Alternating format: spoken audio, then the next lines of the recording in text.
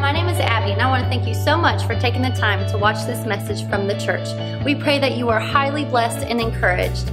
We would love to connect with you more at our website at www.thechurchokc.com. Series called Limitless, and man, it's been a great series. I've really enjoyed it. Tonight we're going to talk about limitless forgiveness, and we're going to hit it from a couple different angles, and man, some of us have already experienced that forgiveness tonight as we just came and we took, and it's just awesome. 1 John chapter 2, we're just going to hit this real quick, and then we're going to move on. But 1 John chapter 2, starting in verse 1, it says, "My dear children, I write this to you so that you will not sin. But if anybody does sin, we have one who speaks to the Father in our defense, Jesus Christ, the righteous one. He is the atoning sacrifice for our sins. And not only for ours, but for the sins of the whole world." Isn't that beautiful? I mean, hey, this is the word of the Lord, and just, I'm about to get a little Pentecostal. Stick with me here.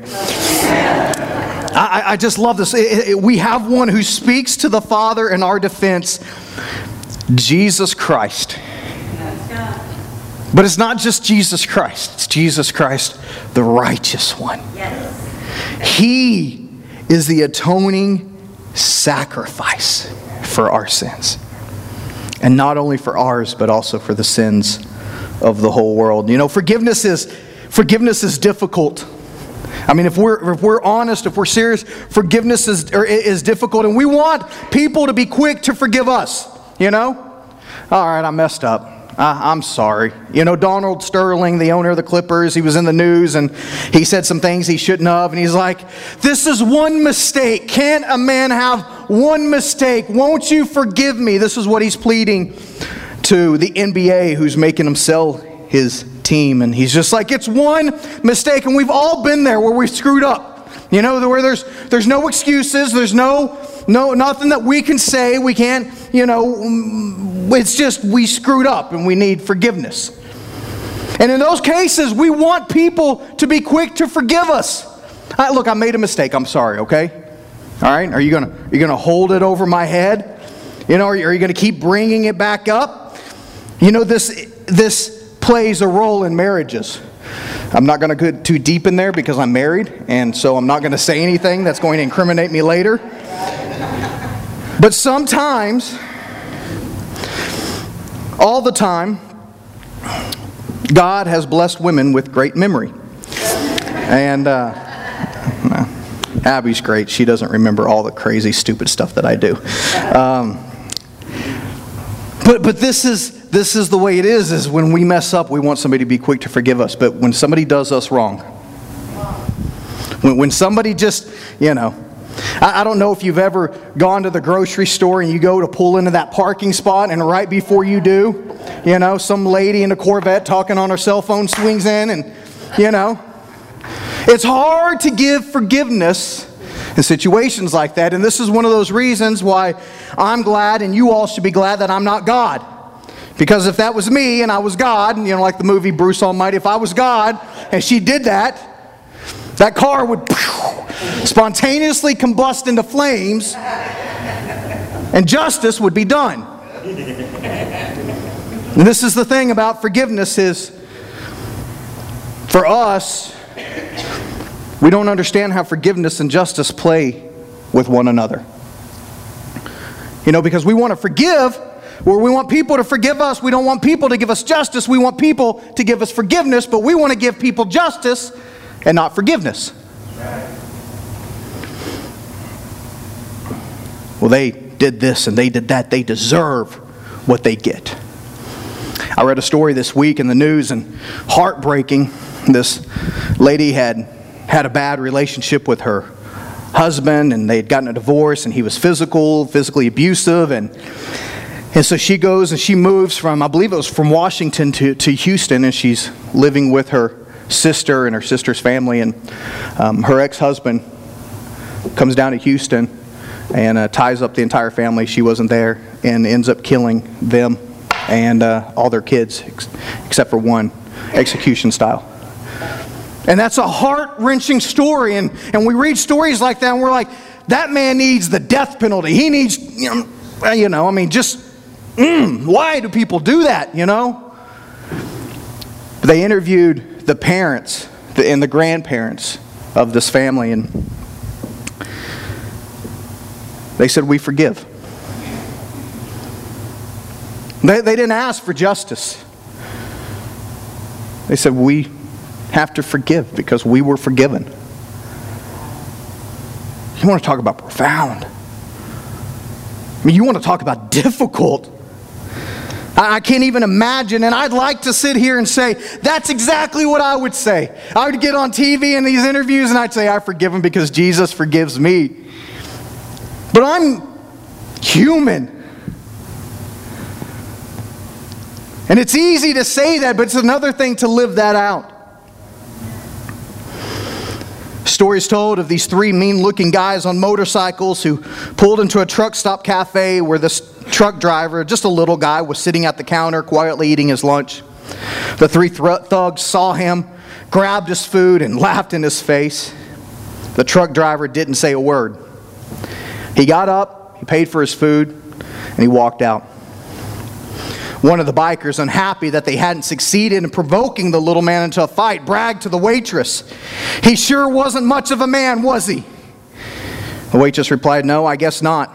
Then glancing out the window, she added, "I guess he's not much of a truck driver either. He just ran over 3 motorcycles."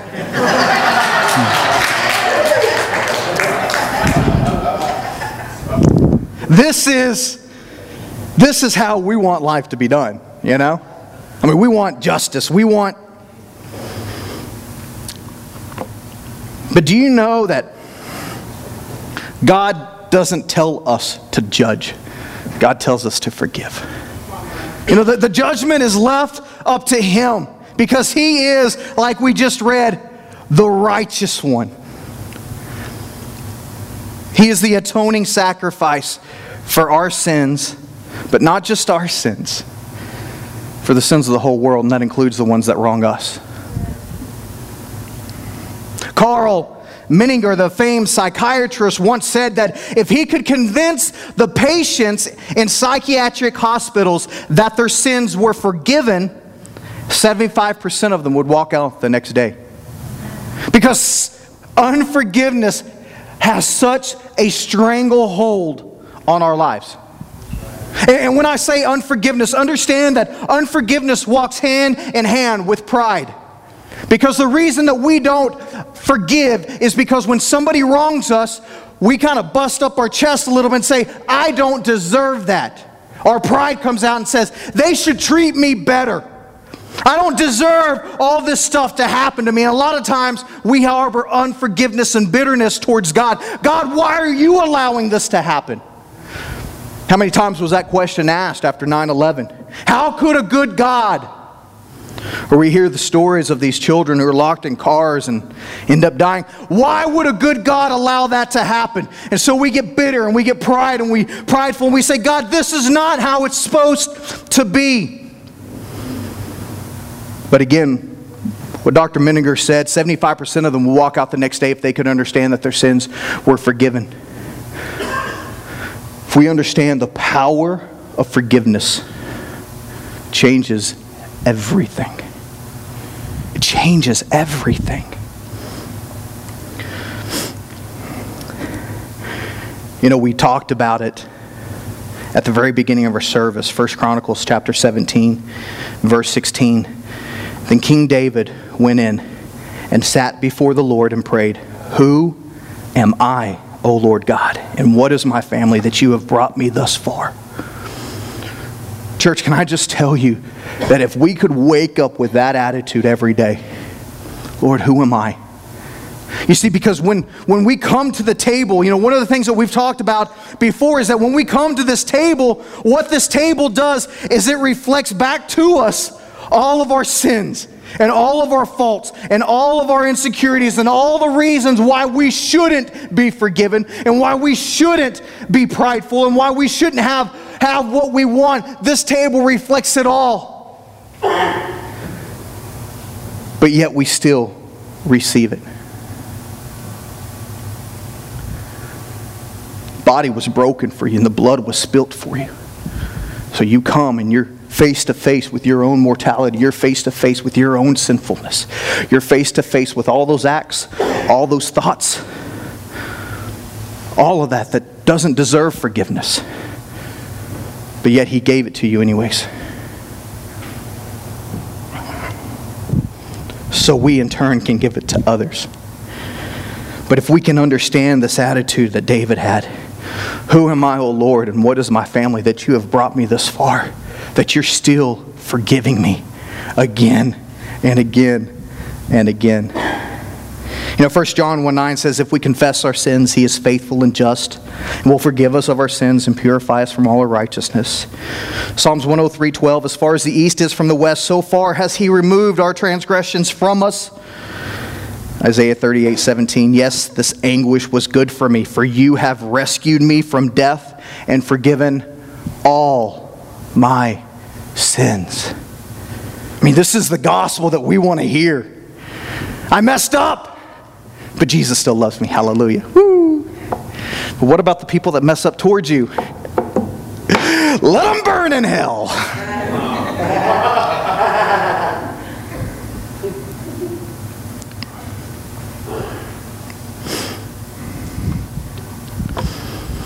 Passage I want us to really get to tonight is found in Matthew chapter 18, and this is Peter talking to Jesus. And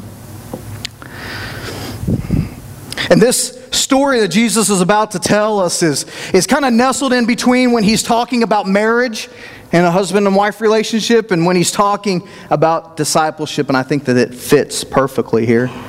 Verse 21 of Matthew 18, it says, then Peter came up and said to Him, Lord, how often will my brother sin against me and I forgive him? As many as 7 times. Now, let me stop right here, okay? Because if you know anything about Peter, most of what Peter said was loaded, all right? Whenever he approaches Jesus and is talking to Jesus, there's an ulterior motive or there's something kind of going on, all right? We've talked about Peter before. Peter was like the redneck of the disciples, all right? He just spoke and then he thought. And I can just imagine here in verse 21, then Peter came up and said to him, Lord, how often will my brother sin against me? All right, Peter's probably sitting here thinking, okay, I've got somebody in mind who's already wronged me 7 times. All right, so do I forgive him 7 times? He's probably expecting Jesus to say, man, you've forgiven him 7 times? That's amazing, But that's not what Jesus said. Jesus said to him, I do not say to you 7 times, but 77 times. Now understand something, that Jesus isn't throwing out the number 77 because it's relevant. Like, you keep count and 77 times, and on the 78th time you can slap them. Okay, that's not what He's saying. He's throwing out a number that's so far out there that He's just saying, no, you just keep forgiving them. You just keep forgiving them. And as I was studying and preparing for this message, something kind of hit me on this. And I think that we can realistically take this passage and take this statement from Jesus 2 different ways. He's not just saying if somebody does you wrong 77 times that you forgive them 77 times for all those different 77 things. No, He's saying that one thing that they did to you that you can't seem to get over, every time it comes to your mind, you forgive them again. Do you get that? Because if you guys are like me, and maybe I'm the only one, but sometimes when I say I forgive somebody, I'm not quite there yet. It's lip service. It's like when we've got 2 7-year-old boys living with us and one does something wrong. Tell him you're sorry. I'm sorry. Tell him you forgive him. I forgive him. Now, do you think the first one's sorry? Really? No. He's sorry he got caught. Do you think the second one really is going to forgive him right then? No. He's plotting what he's going to do for revenge. That's the way 7-year-olds work. That's the way our minds work.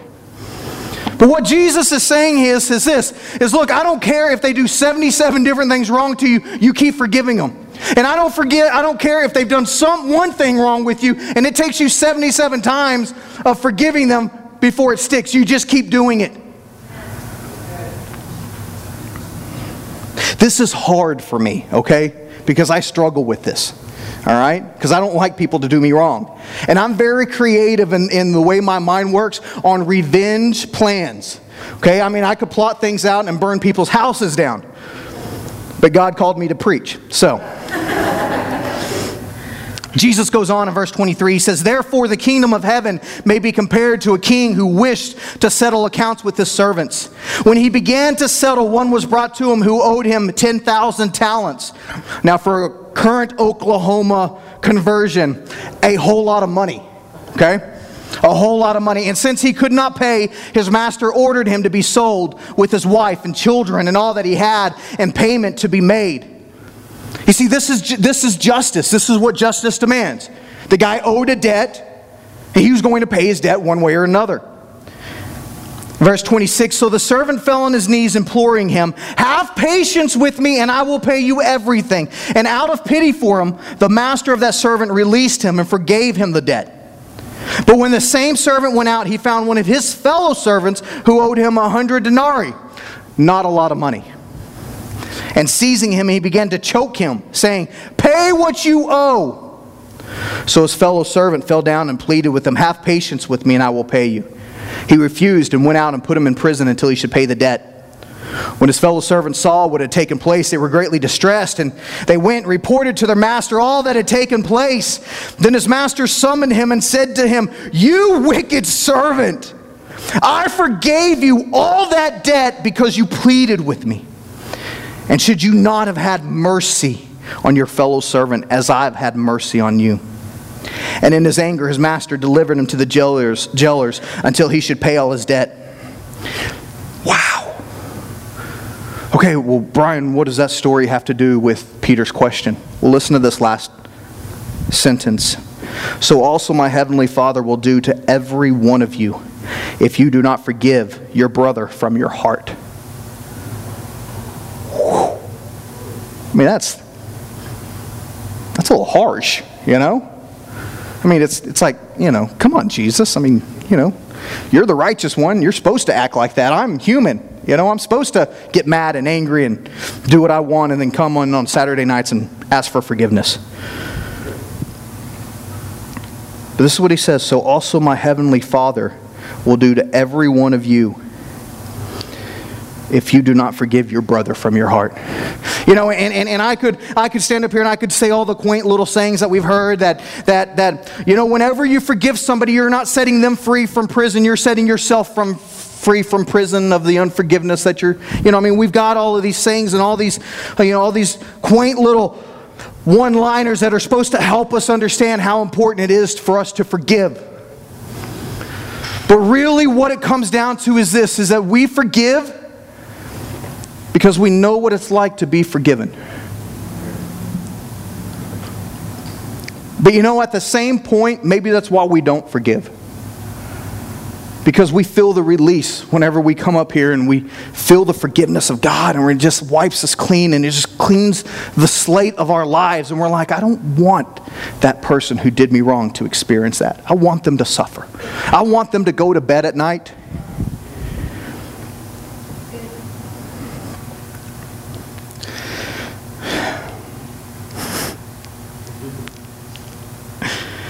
I'm so going to pay for this later. Okay. I remember once my mom. Yeah, sorry. This wasn't in the notes, but it just came to me, and I'm Pentecostal, so I'm going to say it was God. So Mom had this car. It was a Lincoln Aviator. It was nice.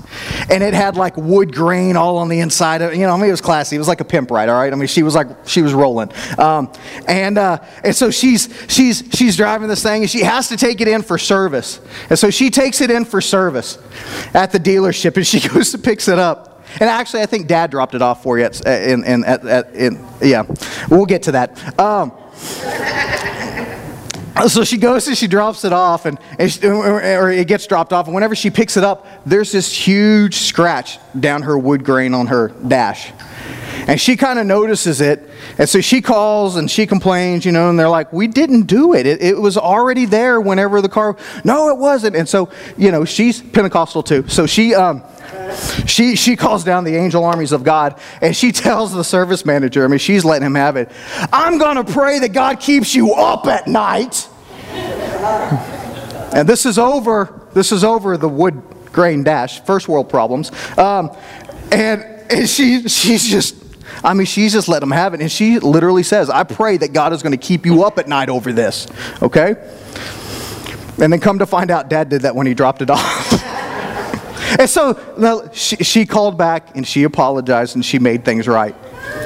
But this is how we are in life, is we're like, well, I've got the God of angel armies on my side, and I'm going to call down fire from heaven, and justice is going to be served.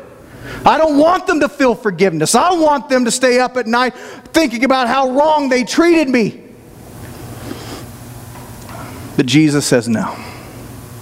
Look, the debt that you owe me is so much greater. The anguish that you caused me because of your sins. The pain that my son had to go through because of your sinfulness is far greater cost than somebody stealing your parking lot. It's far greater than what your husband or your wife says to you, or what they did to you, or what your friends, or what your parents, or so-and-so who did you wrong, and how they mistreat you, and you don't deserve it, and all that. You go ahead, you add that up, and you count those as much as you want to. It's still going to pale in comparison with the debt of your sins and the cost of the blood of Christ.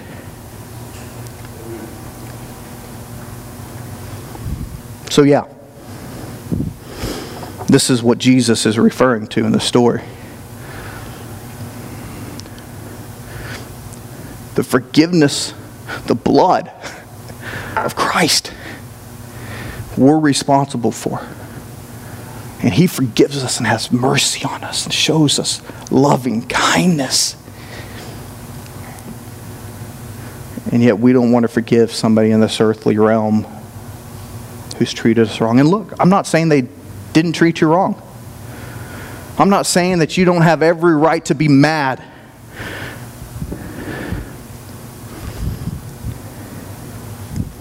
But what I am saying is that you better forgive them.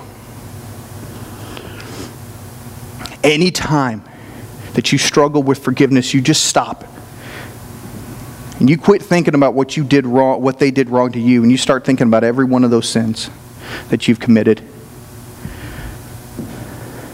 Just today.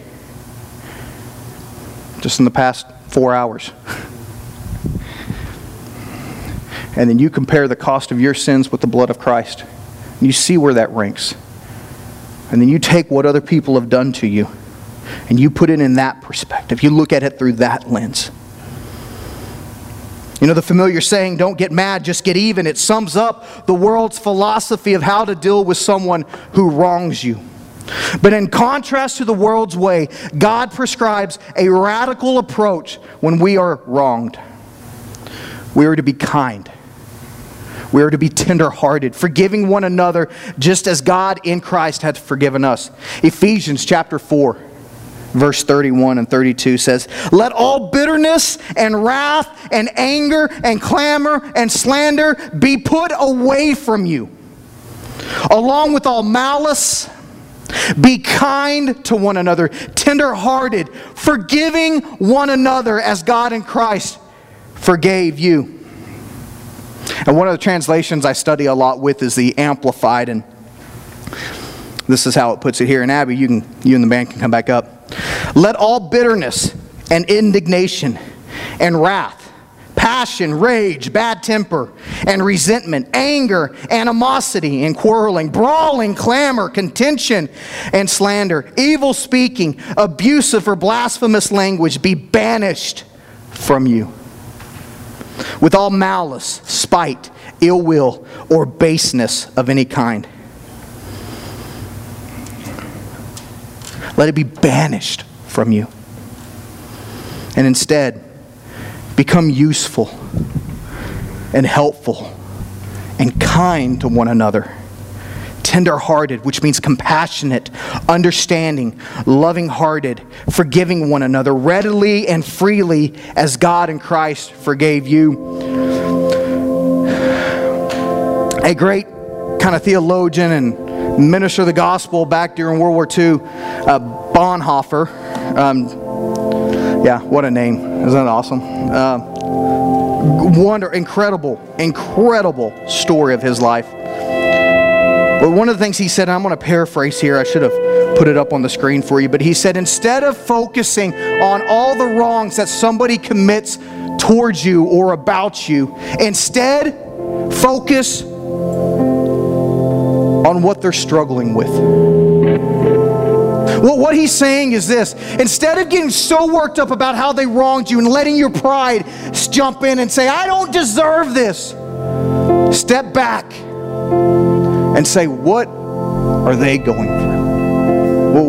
What are they dealing with? What are they facing? What is causing them to act the way that they act?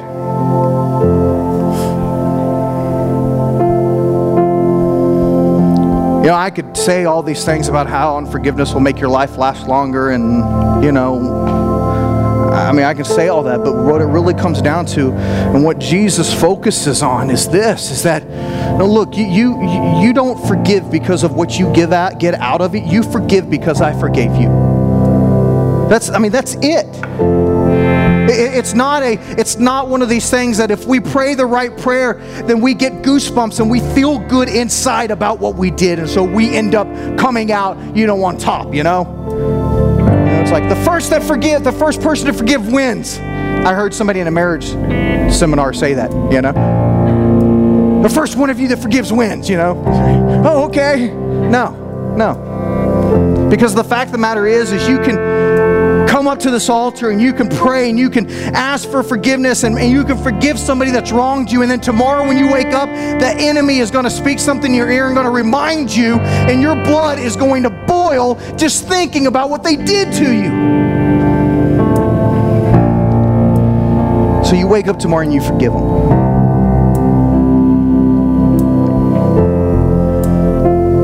And you may wake up every day for the rest of your life and have to forgive that person.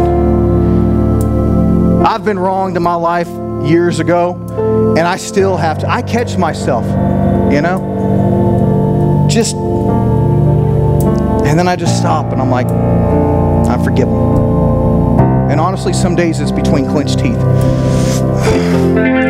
I forgive them, But it's not about me. It's not about releasing that from me. It's about the fact that I've already been released from so much more. It's a wonderful thing about being a Christian, about having this relationship with Christ, is every time we come to this table, I told you this table encompasses everything. Every time we come up here, we're faced with all of the junk in our own lives, and we see what forgiveness looks like. And Jesus says, because of this, you go and you forgive. The end of Acts chapter 2 talks about how the disciples came and they had all things together. Everything was together. And it says that people were in awe. People were in awe because of the way that the disciples and the way that the first Christians handled their relationships.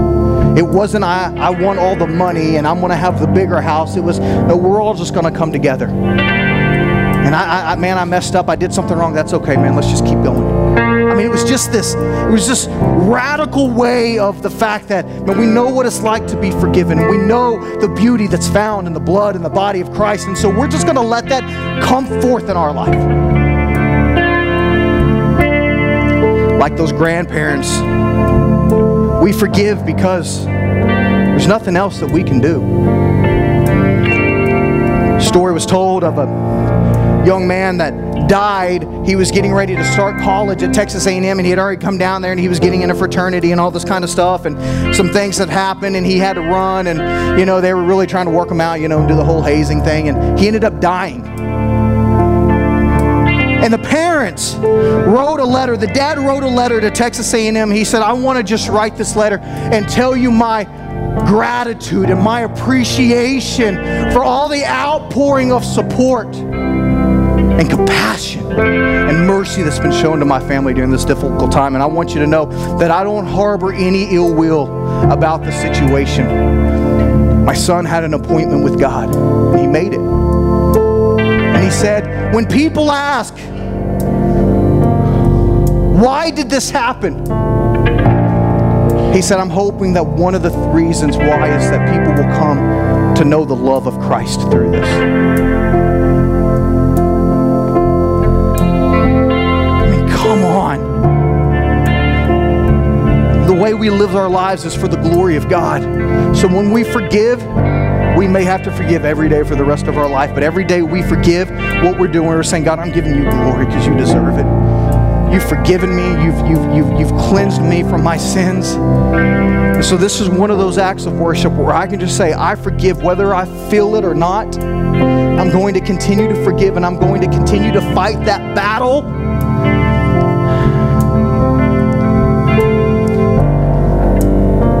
Because I know what it means to be forgiven. That's it. Every head bowed, every eye closed, nobody looking around.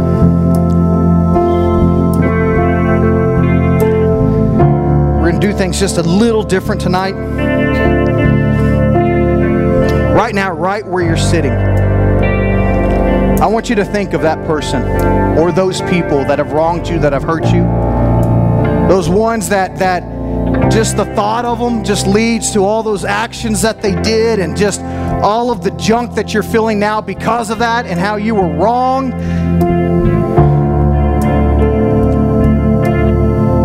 I want you to focus on that for a minute.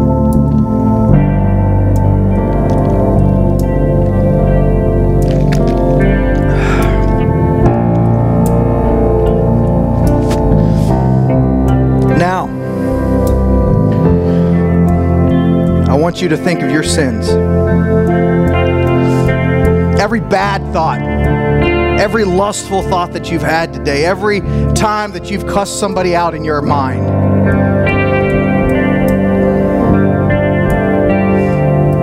Those things that you've done in the past that you still haven't forgiven yourself of.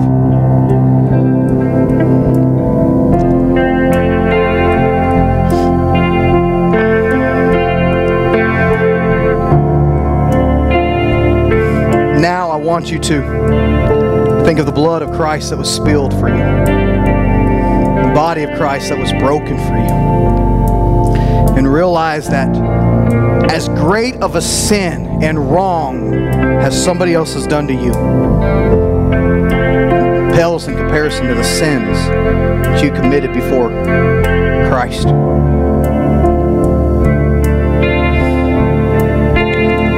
And here in just a minute, I'm going to give you an opportunity if you need to make things right with Christ tonight. Find forgiveness. We're going to open up these altars, but at the same time, we're going to open up these altars. If you need to come up here and you need to pray and flesh some things out with God about forgiveness, that you need to forgive somebody else, you're going to have that opportunity as well. But before I say that prayer, I want to read this verse one more time that we opened up with, 1 John chapter 2, verse 1 and 2.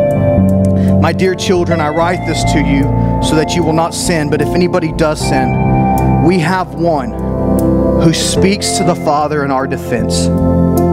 Jesus Christ, the righteous one. He is the atoning sacrifice for our sins.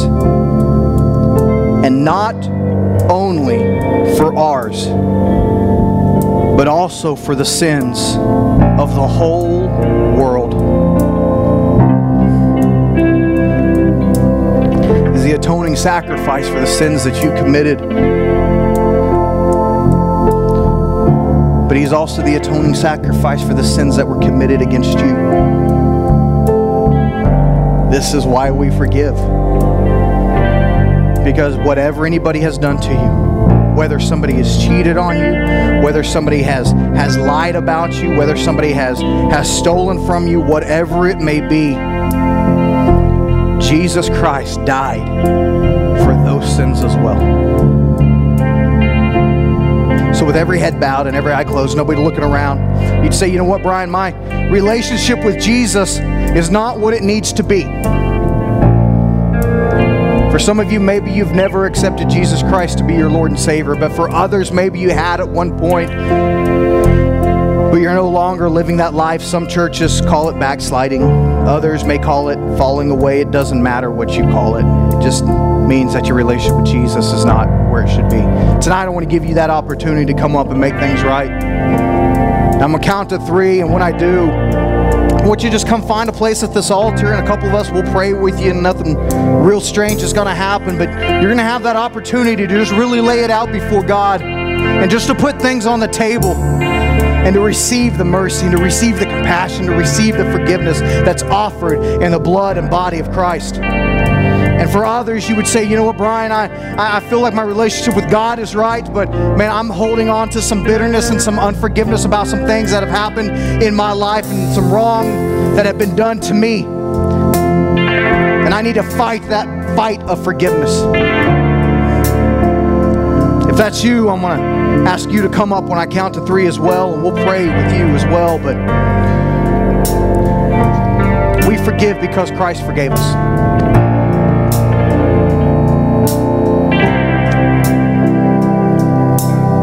So when I count to 3, if you need to be at this altar, I invite you to come. 1, 2,